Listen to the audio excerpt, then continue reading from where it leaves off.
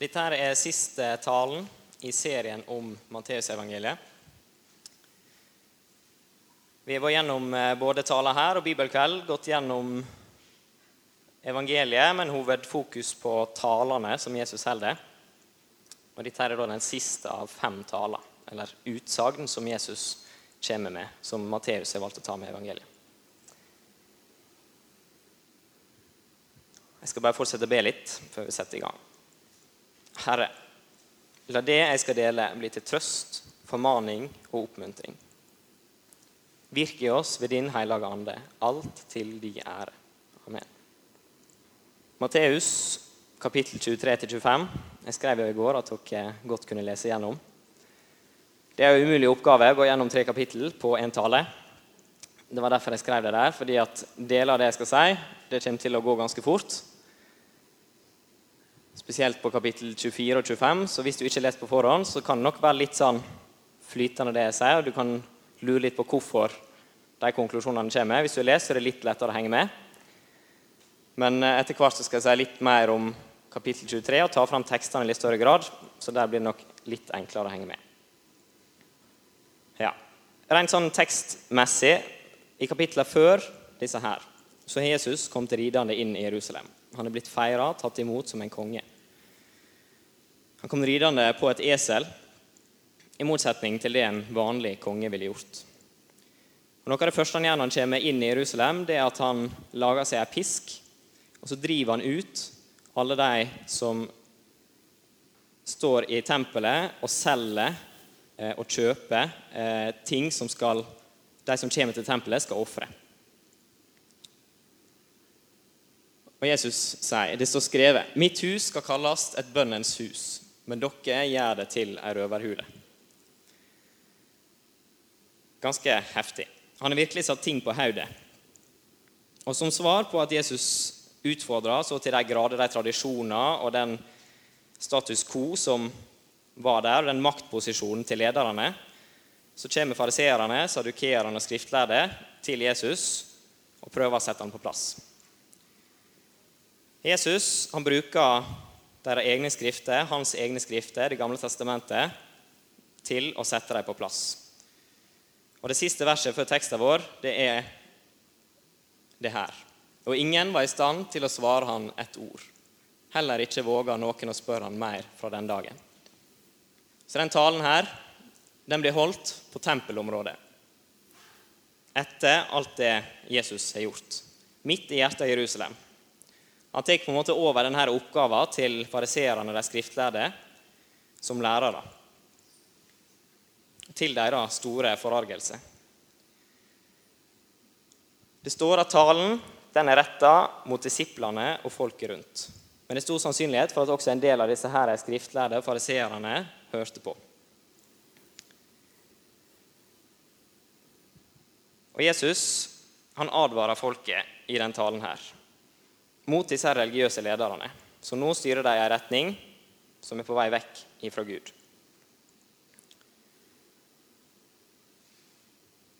Og vi skal se at de tingene som Jesus påpeker hos dem, kanskje også finnes hos oss. I tillegg, kapittel 24 og 25, så snakker Jesus om endetida. Han snakker om forfølgelse, snakker om forførelse, og i det siste kapittelet så snakker han om dommen. Først bare litt bakgrunn. Fariseerne, hvem var de? Dette var en retning innenfor jødedommen som hadde et sterkt fokus på å studere skriftene, diskutere, lære dem. Skriftene, det var det som vi kjenner som det gamle testamentet. Deres mål det var å selv holde lova. Hvis du holdt lova, så kunne man bli rettferdig.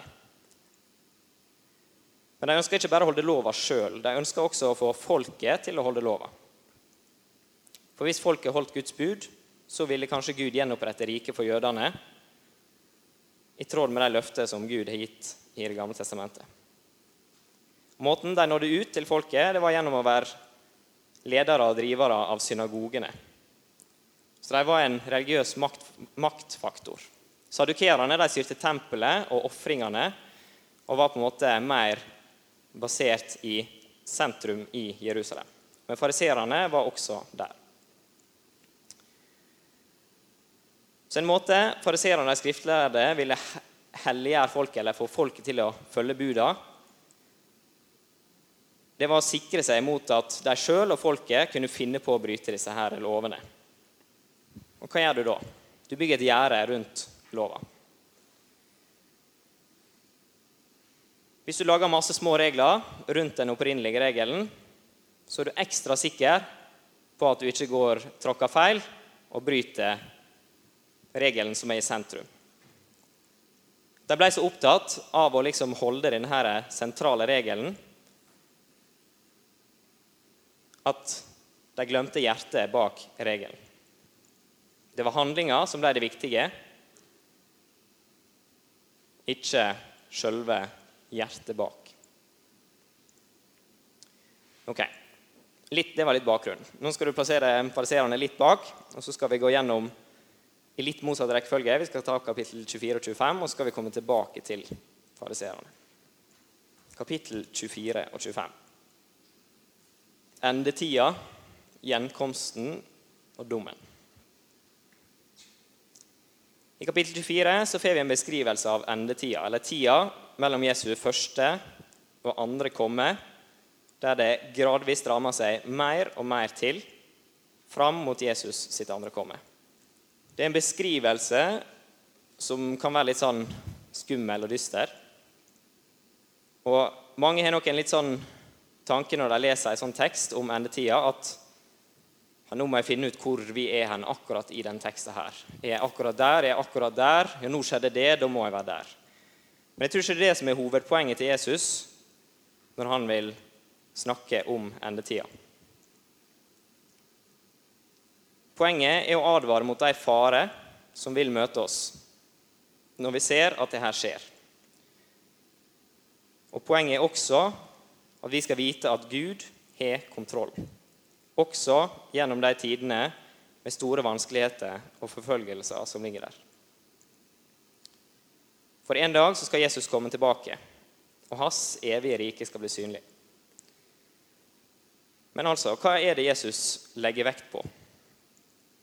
Det ene som går igjen i det kapittel 24, det er trengsel for hele verden.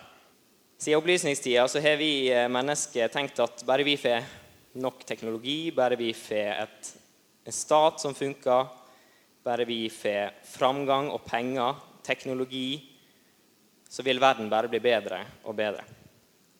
Verden den kommer til å bli en kjempeplass, bare vi får fram alle de gode tingene her. En stor tro på at vi mennesker skal få til å skape paradis.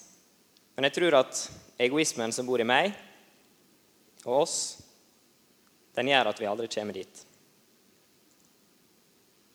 Jeg vet ikke om dere ser nå denne gode utviklingen som vi har hatt i så mange år, med demokrati, med minkende fattigdom, som kanskje er på vei til å snu. Demokratiet er i tilbakegang. Økonomien blir trangere.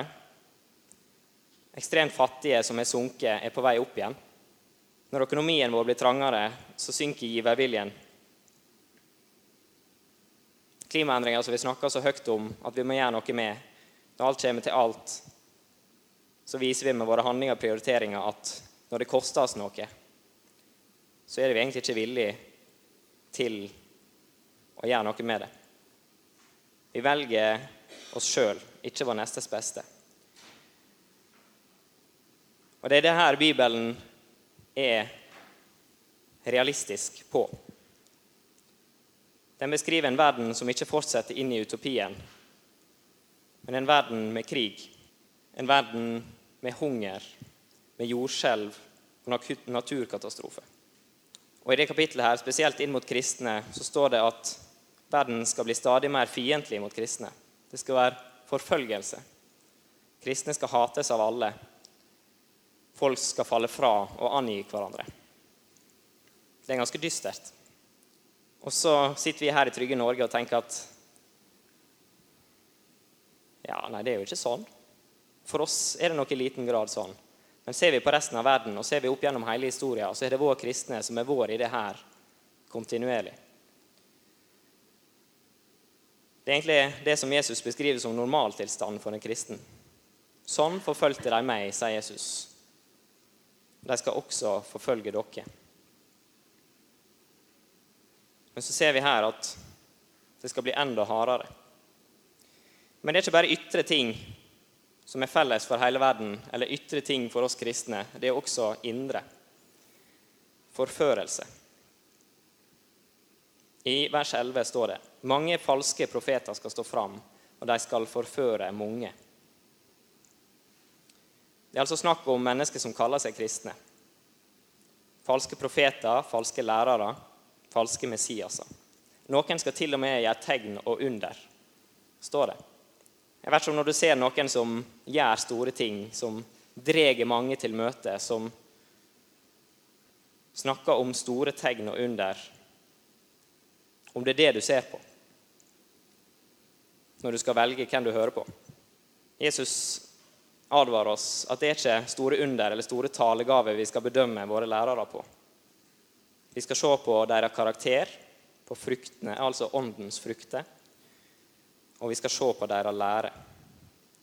Det de forkynner i tråd med evangeliet.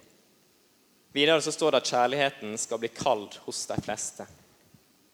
Kjærlighet som den Gud gitt, selvoppofrende kjærlighet.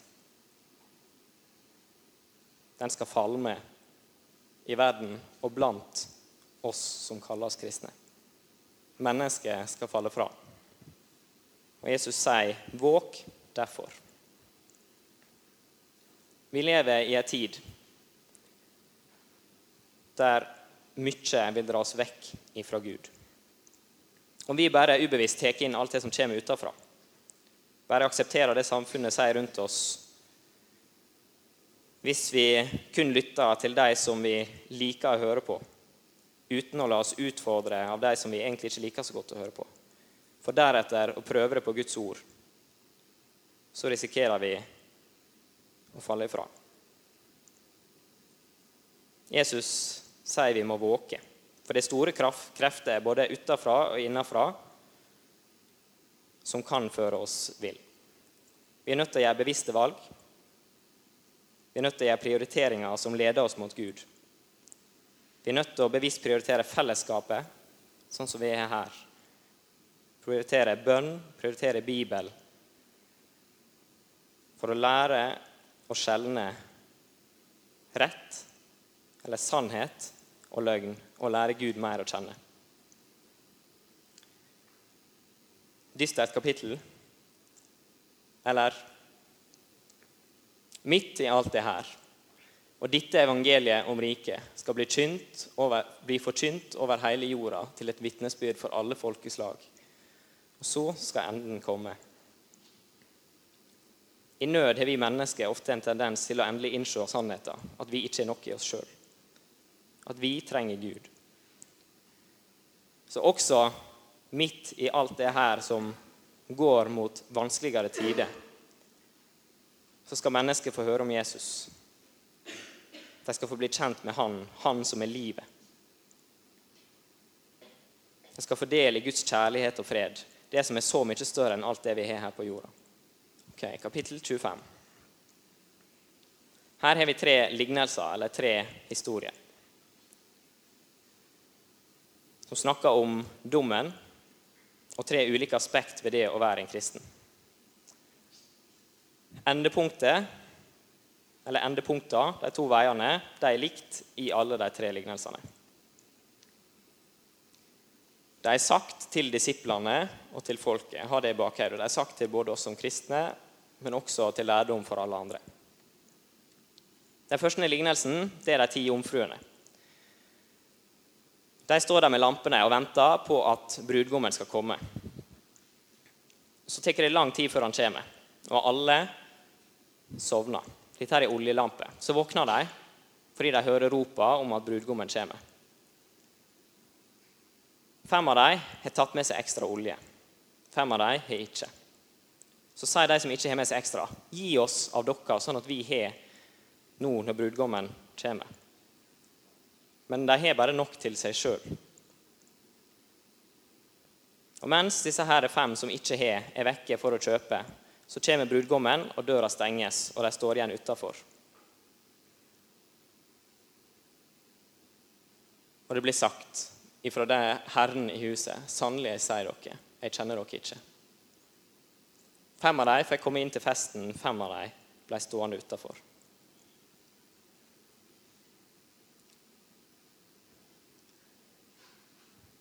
Du kan ikke lene deg på alle de andre. Du må ha Jesus i ditt liv. Det er ikke noe jeg går i kirka. Du må ha Jesus i ditt liv. Pengene, eller talenter, som det står, som er bare en tilfeldighet, at det har akkurat det samme ordet som talent på norsk. Det er en vektenhet, eller en pengeenhet, egentlig. Det er 3 stykk som får utdelt store pengesummer av Herren sin, som så reiser bort.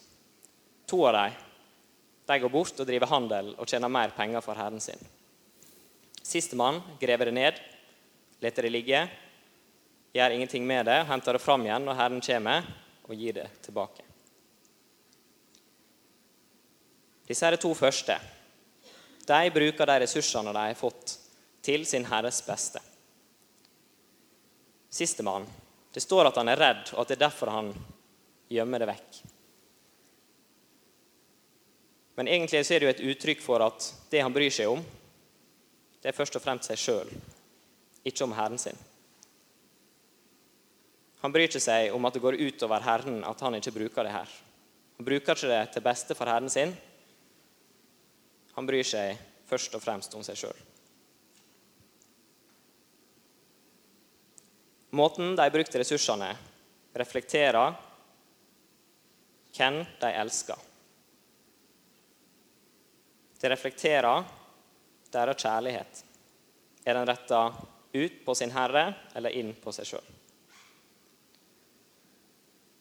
Til slutt er det sauene og geitene.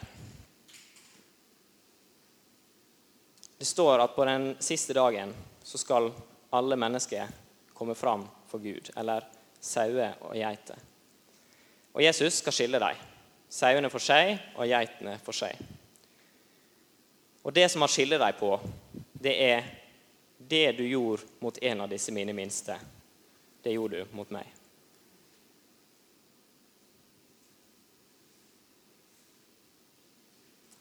Deres gjerninger vitner om hvem som var deres Herre.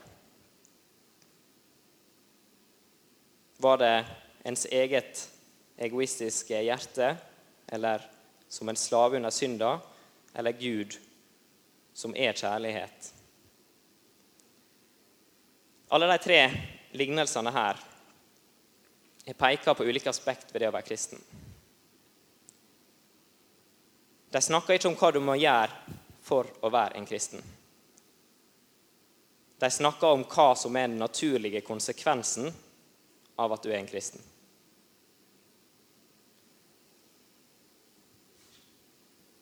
Om vi gir Gud rett og lever i hans ufortjente nåde i omvendelse fra synd, så vil vi vokse i det her. Vi vil i større og større grad bli preget av Gud, og det vil være naturlig for oss å ha Jesus i vårt hjerte og søke han, bruke våre ressurser for hans beste og tjene vår neste. Om det at vi kaller oss kristne ikke har en konsekvens for livet vårt, hvis vi egentlig bare lever og prioriterer som alle rundt oss, så er ikke spørsmålet hvordan kan jeg gjøre mer av det her? Da er spørsmålet, har jeg skjønt evangeliet? Har jeg skjønt hva Jesus har gjort for meg?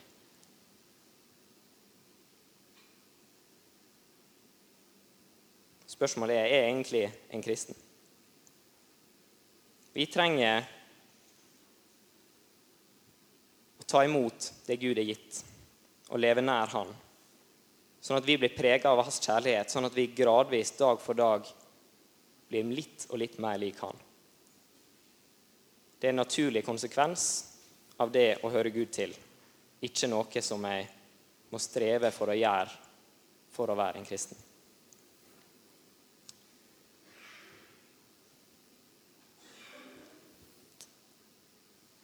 tilbake til fariseerne. Om du leste i det gamle testamentet, så vil du komme over blant annet tekstene i 5. Mosebok 26-30, der Gud legger fram for Israelsfolket valget om å følge Gud og få velsignelse, eller å vende seg vekk fra Gud og få forbannelse.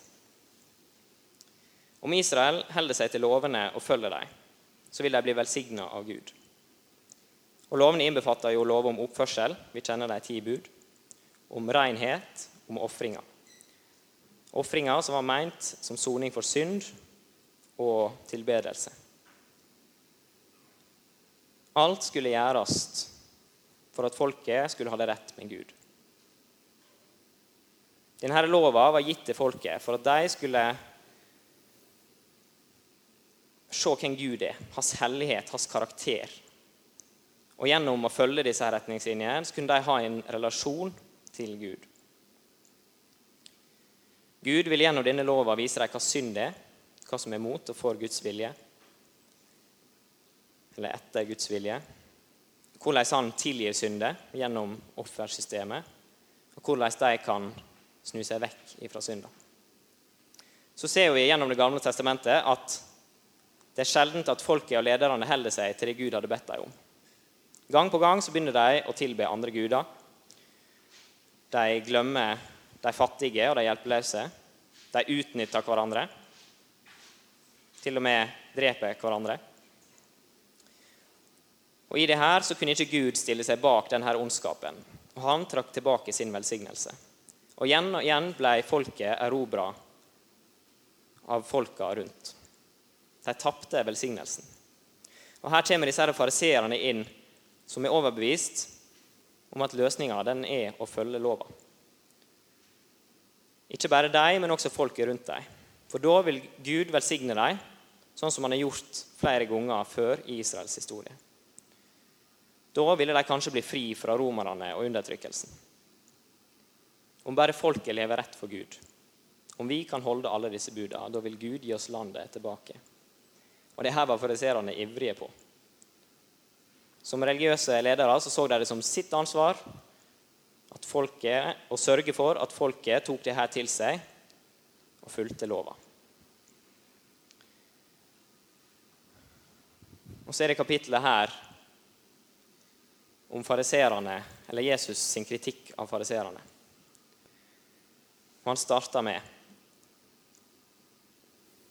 På Moses stol sitter de skriftlærde fariseerne.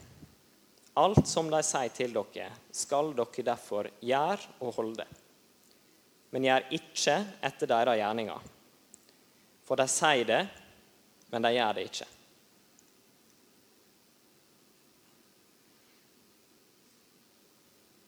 Det er litt rart. Sier han her at vi ikke skal følge lova? Det er jo det fariseerne driver med. Hvorfor kritiserer han fariseerne?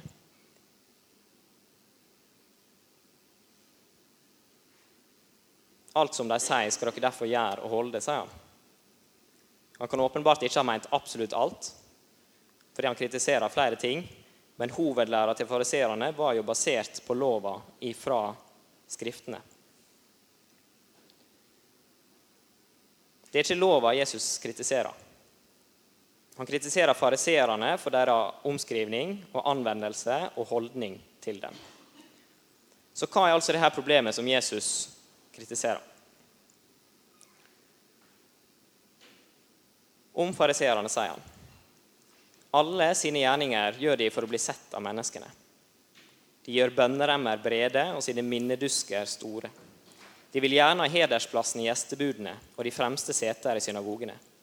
Få hilsninger på torgene og bli kalt rabbi av menneskene. Men dere skal ikke la dere kalle rabbi, for én er deres mester, men dere er alle brødre.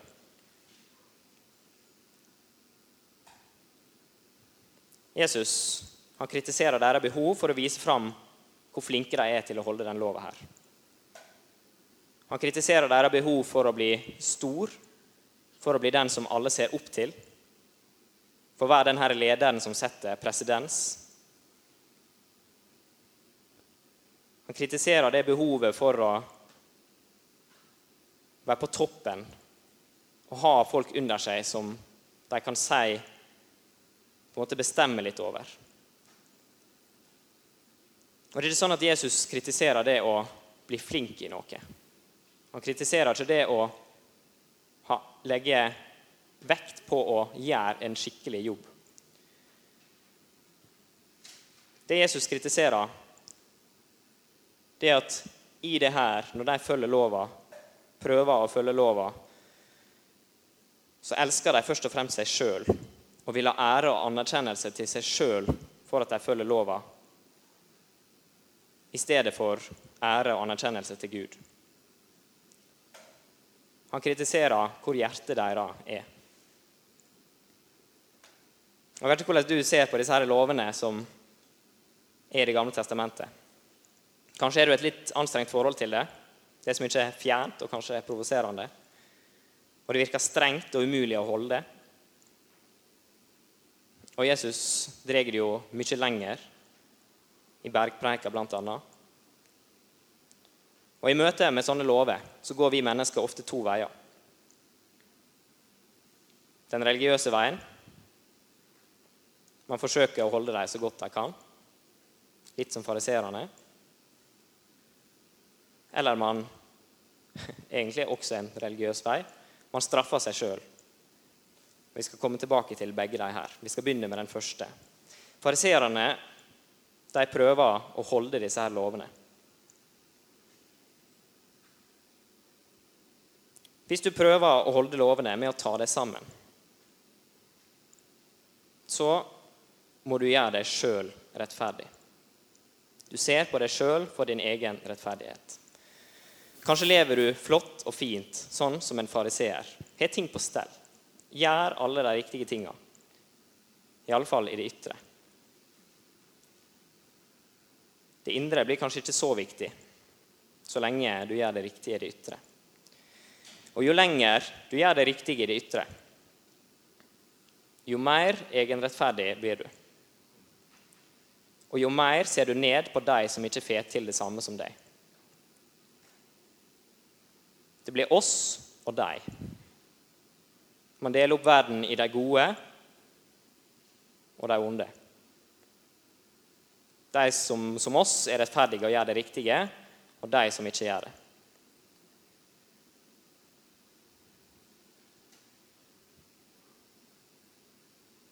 Jesus kritiserer hos fariseerne at de blir rettferdige i egne øyne. De tenker på seg selv som mer rettruende, mer rettferdige, og kanskje mer elsket av Gud fordi de gjør det riktige. De så på de ytre gjerningene og tenkte at det her er ganske bra. Men de så ikke at de her ytre gjerningene, de var ikke først og fremst motivert ut ifra en kjærlighet til Gud, men mer en kjærlighet til seg selv.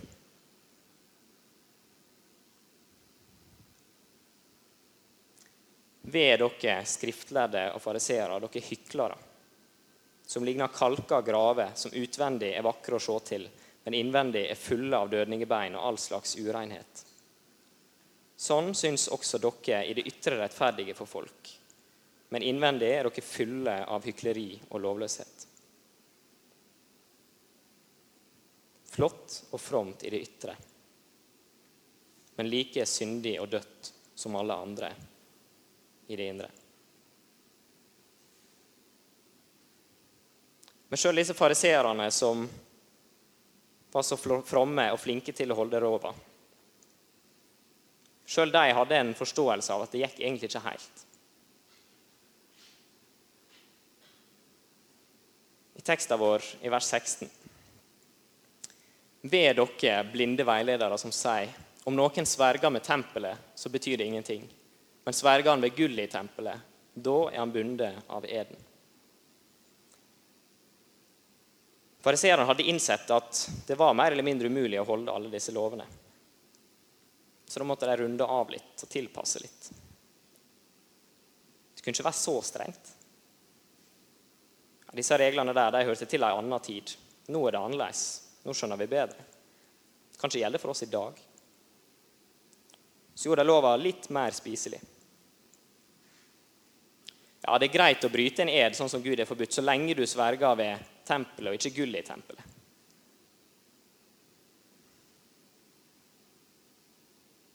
Vi må se litt mellom fingrene for å komme i mål. Hvis ikke så går ikke det. Og på den måten her så kunne fariseerne se på seg selv som rettferdige, for de holdt jo disse her ytre tingene. Men de var altså innvendig akkurat like preget av egenkjærlighet som alle oss andre. De likte å vise fram for folk hvor mye de offret og hvor fromt de levde. De søkte ære hos mennesket, ikke hos Gud. De så at de ikke klarte å leve opp til alt, så de tilpasset sånn at det skulle bli mulig. De gjorde seg selv til Gud ved å bli sin egen lovgiver, i stedet for å la Gud være Gud. Ved dere skriftlærde fariseere, dere hyklere, som gir tiende av mynte og anis og karve, men lete ugjort det som veier tyngre i lova, rettferdighet, barmhjertighet og truskap. Dette skulle gjøres, og det andre ikke forsømmes. I sin iver etter å holde alle lovene, bygge det her i gjøre, så hadde de glemt, eller kanskje misforstått, de 2 største buda. Du skal elske Herren din Gud, av hele ditt hjerte, av hele din sjel, av all din forstand, og din neste som deg selv. De var blitt så opptatt av å være fromme og gjøre de riktige gjerningene, at blikket deres var vendt helt inn på deg selv. Det å vise barmhjertighet, rettferdighet og truskap til andre, det ble forsømt til fordel for å holde seg selv ren og rettferdig. Men hva er Jesus sin respons? Dette skulle gjøres, og det andre ikke forsømmes. Han sier du skal gjøre begge deler. Du skal både holde lova og holde den i sin rette forstand. Du skal elske Gud og mennesket. Umulig?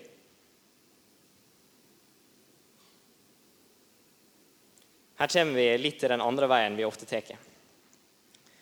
Når vi ser at det er umulig, og innser vår synd, så går vi forhåpentligvis til Gud og ber om tilgivelse. Men i stedet for å bare ta imot den tilgivelsen helt ufortjent, så begynner vi å slå oss selv i hodet med den synda. Vi prøver å angre hardt nok. Vi tar det opp igjen, og opp igjen, og opp igjen. Vi går og surner i skammen.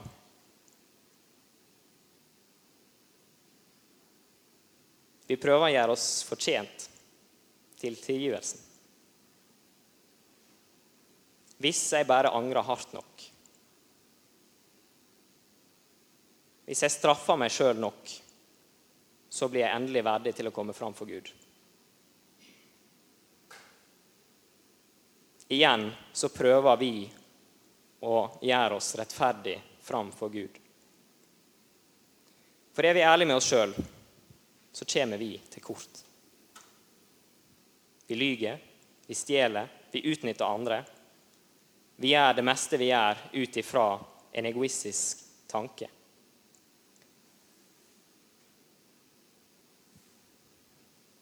Det er så mye jeg gjør som ikke er til Guds ære, men til min egen ære. Så om jeg skal se på meg selv for min rettferdighet og prøve å nå opp til Gud, så er det 2 veier. Det ene er at jeg blir mer og mer egenrettferdig og blind. Og det andre er at jeg prøver å gjøre meg rettferdig med å angre hardt nok. Det er det jeg prøver i meg selv. Det er det som er det naturlige for meg. For det står skrevet. Det finnes ikke en som er rettferdig, ikke en eneste. Det finnes ikke en som forstår, ikke en som søker Gud. Alle er kommet på avveier, alle er fordervet. Det finnes ikke en som gjør det gode, ikke en eneste. Er vi ærlige med oss selv, så vil vi egentlig være vår egen herre. Vi vil bestemme selv.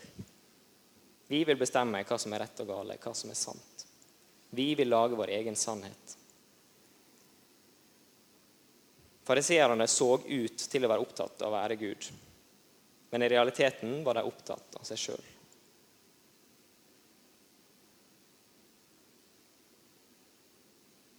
Hva er Jesus sin respons til oss og til fariseerne?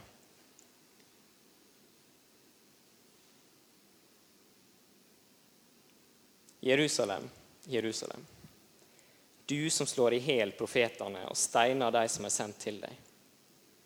Hvor ofte jeg ville samle dine barn, som ei høne samler kyllingene sine under vingene, men dere ville ikke.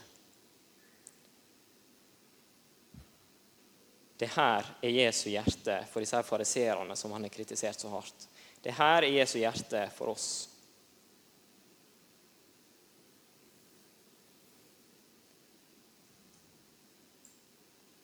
Jesus, han har sagt at det ene skal gjøres, det andre ikke forsømmes. Han trekker ikke fra noe på at det er kun ved å leve perfekt etter loven at man kan være rettferdig for Gud. Han taler hardt til fariseerne, også egenrettferdige mennesker som prøver å rettferdiggjøre oss for Gud i egen kraft. Vi står uten ære for Gud. Det er ingenting vi kan gjøre for å fortjene å være hans barn. Absolutt ingenting. Alt vi kan gjøre, det er å ta imot hans nåde. Helt uten forbehold. For Jesus, når han levde blant oss, så levde han et liv fullt og helt til ære for sin far. I Johannes 5,30 står det: Jeg kan ikke gjøre noe av meg selv, det sier Jesus. Jeg dømmer etter det jeg hører, og min dom er rettferdig. For jeg søker ikke det jeg selv vil, men det han vil, han som har sendt meg. Jesus levde det livet i tjeneste for andre. Han levde etter Guds lov, uten å la ugjort rettferdighet, barmhjertighet og truskap. Han søkte ikke å bli anerkjent og mektig blant mennesker. Han søkte Guds ære. Han som var kongens konge, den allmektige, evige Gud. Han som faktisk fortjener all ære. Han kom som et menneske. I tjeneste for oss. Han ga seg selv fullt og helt til sin fars vilje, ja til og med til døden. Han som var uten skyld, gjort til skyld for oss. For at vi skulle ta imot helt ufortjent. Jerusalem, Jerusalem, hvor ofte jeg ville samle dine barn, som ei høne samler kyllingene under vingene. Jeg vet ikke om du ser for deg det bildet. Han teker straffa. All ondskap som vi mennesker gjør, tok han på korset. Sånn at vi bare kan ta imot. Uten å prøve å rettferdiggjøre oss selv med å måtte gjøre alt det riktige. Eller uten å prøve å rettferdiggjøre oss selv med å angre hardt nok. Ta imot.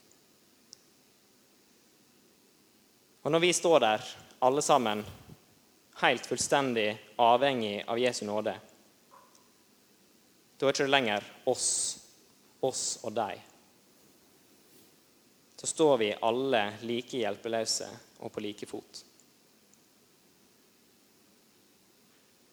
Så all den tid vi ser inn på oss selv for vår rettferdighet, vil vi enten bli selvrettferdige og uspiselige, eller selvrettferdige og knust under skam og skyld. Bare hvis vi ser på han som gikk døden for oss, som elsker oss. Ikke på grunn av noe vi har gjort, men fordi han elsker oss. Bare om hans nåde får prege oss, blir vi fri til å leve et liv i kjærlighet og helliggjørelse. Hans selvoppofrende kjærlighet. Bare når vi ser at det ikke er noe forskjell på oss og på deg, at vi alle er syndere og fullstendig avhengige av Guds nåde, kan vi elske vår neste uten å se ned på dem. Bare ved å se på Jesus, så kan den frukta som blir beskrevet i kapittel 25 i de 3 lignelsene, prege oss. For vi skylder Gud alt. Likevel var det han som offret alt for vår skyld. Jeg skal avslutte med det sitatet her. Vi er mer syndige og mangelfulle i oss selv enn vi våger å tro. Men på samme tid er vi mer elsket og akseptert i Jesus Kristus enn vi våger å håpe.